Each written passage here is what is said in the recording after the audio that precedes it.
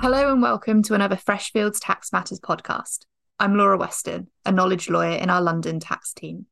Back in October, we published our Tax Investigations and Disputes Across Borders guide, exploring the contentious tax framework in 9 key jurisdictions across Europe and the US. Among many other things, that guide gives an overview of the corporate tax disputes trends we're already seeing and our predictions for the future. And today, we're going to build on that further. With me to do so are Freshfields tax partners Sarah Bond from London and Philip Redeker from Dusseldorf. Hi, everyone.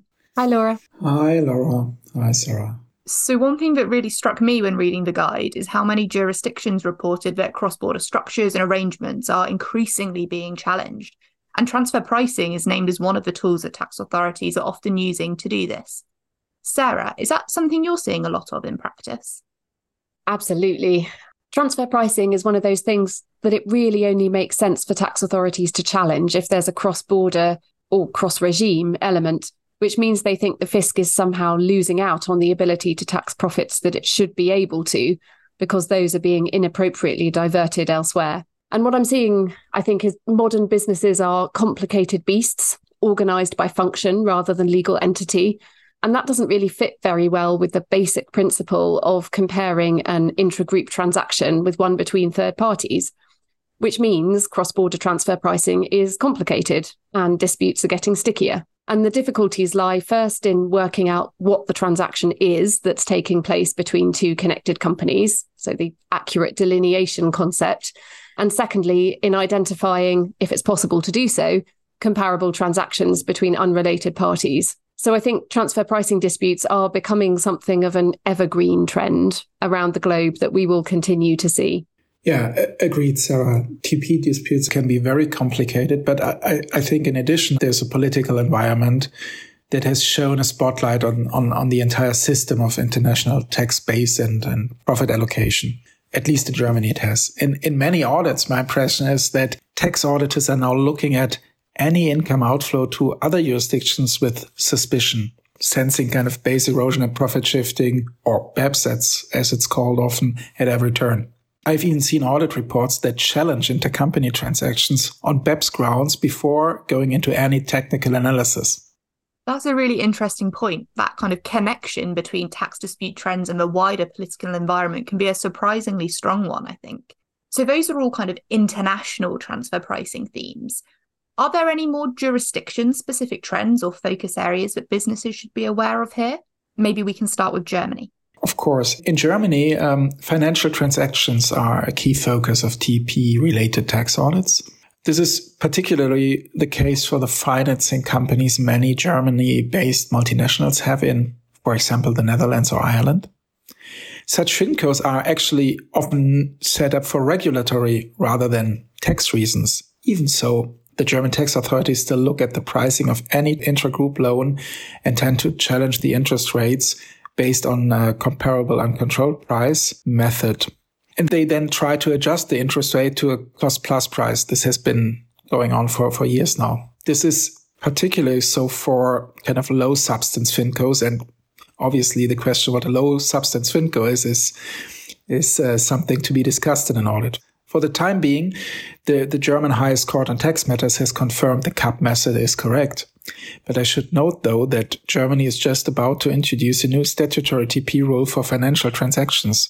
These rules prescribe the cost-plus method as the default TP method for many intragroup financing relationships with low-substance fincos. It's also interesting here that the German Federal Fiscal Court, as the highest tax court, has hinted that the low substance of finco might be a reason to allocate profits to the ultimate parent for other reasons than the financial transaction.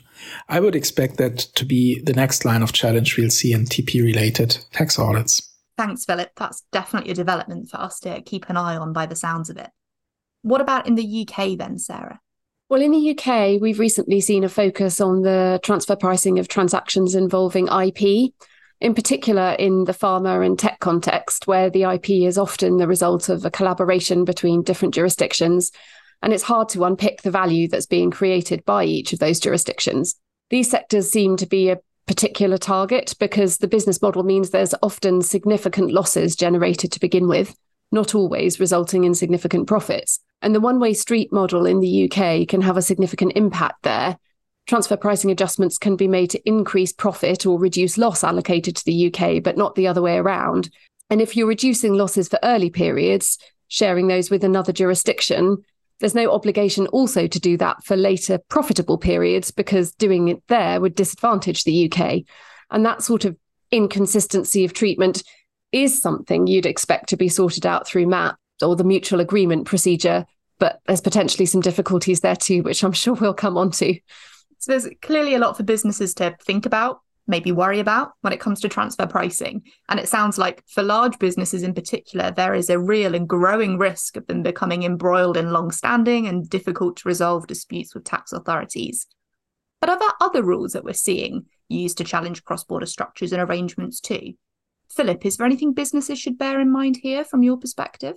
Yes, businesses should be very mindful of the various unilateral anti-tax avoidance rules, and there are many. On an EU level, but of course also in Germany, this includes the legal changes under ATAD 1 and 2, the European directives against tax avoidance. There are various anti-hybrid mismatch rules, and there are also unilateral anti-BEPS rules, such as the license barrier rule, which disallows the deduction of royalties if they are subject to a beneficial tax regime.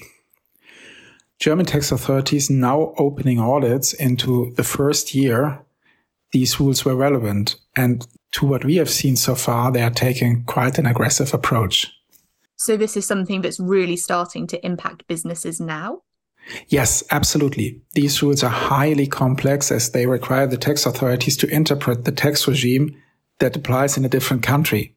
And there is no map available, so taxpayers will in the end depend on the German authorities or courts' view on foreign law. The better that taxpayer and their counsel are able to help the German courts and authorities to understand this foreign law, the better the taxpayer's position. That's really interesting to hear, because the UK was an early adopter of the anti-hybrid mismatch rules, so we've had them for quite a while.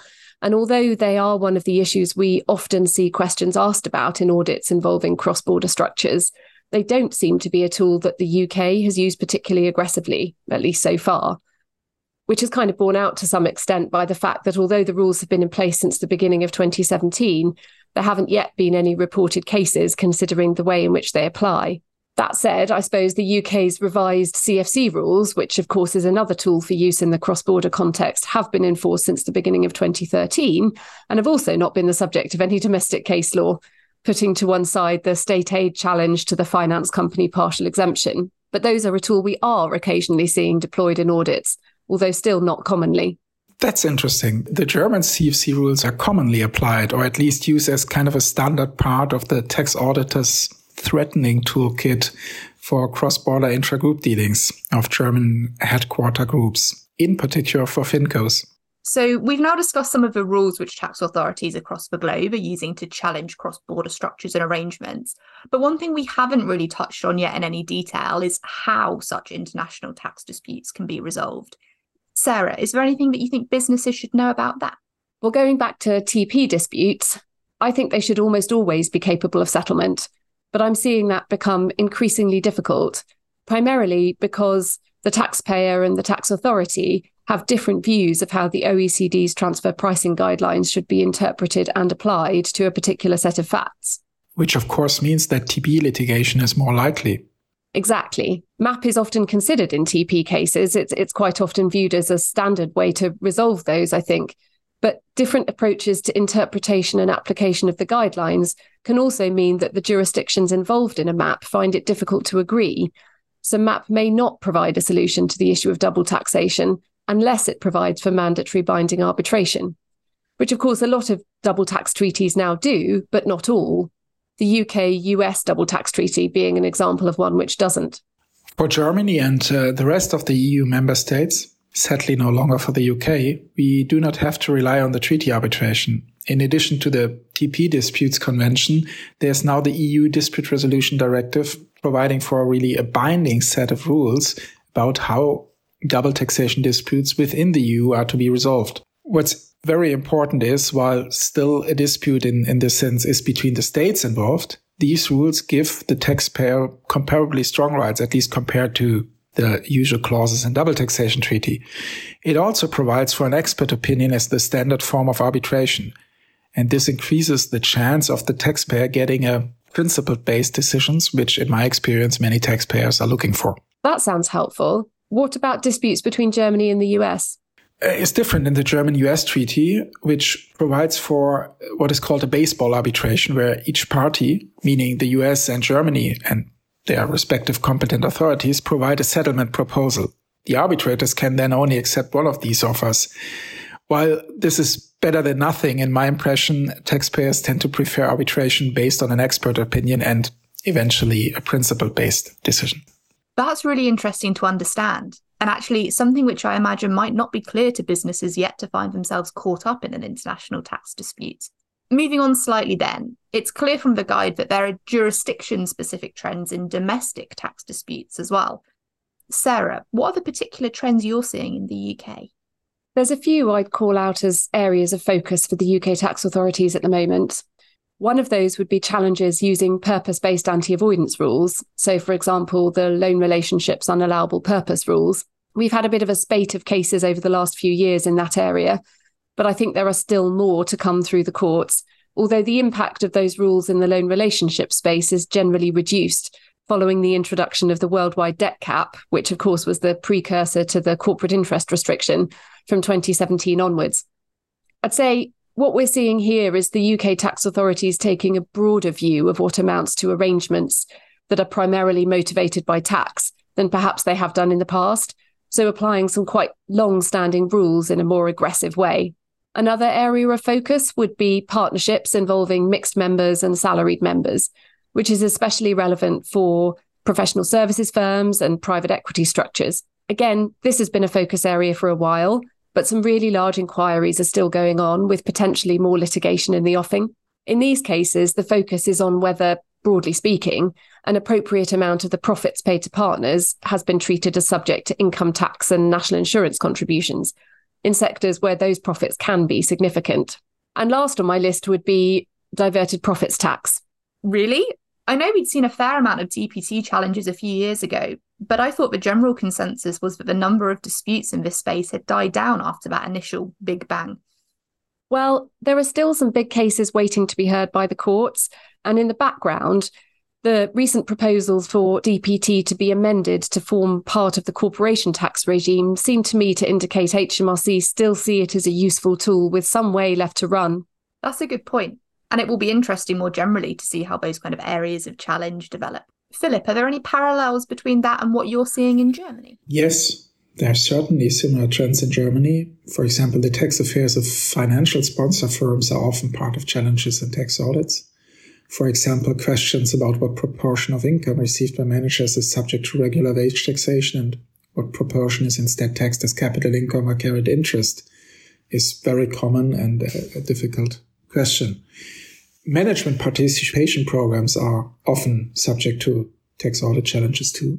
However, the case law in these areas is mostly taxpayer friendly and such challenges are often dropped in early stages. If they end up in litigation, it is usually because the advisor initially involved did not understand the commercial background and market standard of these structures, which can often be the case if you have tax advisors of individuals. So getting good advice early on in a dispute is important. Absolutely. And it does not stop there. Valuation provisions in accounts, VAT treatments are the typical areas for tax audit challenges in Germany. So there's lots for businesses to think about there. We've talked a lot so far about the rules that tax authorities are commonly using to bring challenges against businesses' tax affairs. But one thing I always think is interesting to get a sense of is the broader approach of tax authorities to tax disputes. One overarching theme that comes out in the guide, and that you've both mentioned already today, actually, is that tax authorities are, generally speaking, adopting more aggressive approaches than they historically have done. Yes, that's definitely right in relation to the UK, and both in terms of the position that's being taken on the substantive issues and on the penalties that may be imposed. Philip, does your experience also tally with that? Yes, absolutely. We are seeing an increased use or threat of criminal powers. This has long been the case in Italy, but is now increasingly common in other European jurisdictions. For example, as our team have explored in a recent blog post, the introduction of mandatory referrals to the French public prosecutor for large tax disputes has contributed to this trend in France. So businesses should be prepared for tax authorities to adopt more aggressive positions in tax disputes and should be alive to the risk of criminal investigations, neither of which sound to me like particularly positive developments. Is there anything else businesses should be cognizant of in this respect? Well, I wouldn't want to be too alarmist. I think the big picture is that settlement is still the most likely outcome, at least where it's possible to settle. The ability to do that does depend on the jurisdiction. And really that's because tax authorities with limited resources and taxpayers with concerns about the reputational aspects of litigation are both usually keen to try and find a negotiated resolution if they can. Indeed, in Germany, settlement on tax matters are, as a matter of principle, not allowed. The rules do allow the parties to reach an agreement on facts that are difficult to establish, so you will see settlements for values and prices, and this is quite often done. But there are these restrictions, and as our colleagues explore in the guide, similar limitations exist in Austria and Spain. By contrast, as our French team have recently written about, there are various settlement options available in France, and the use of these seem to be really increasing. I would say I'm seeing more cases ending up on the road to litigation at the moment, or at least the prospect of litigation being considered more seriously, where tax authorities won't consider a settlement. If the issue is a binary one, or the tax authority is taking quite an extreme position, the value or principle at stake may be sufficiently significant that it is worth the taxpayer taking the litigation risk on the basis something would be better than nothing. Yeah, timelines can be very long though, particularly in cross-border disputes. You two have written recently a blog post about this in relation to MEPS, haven't you?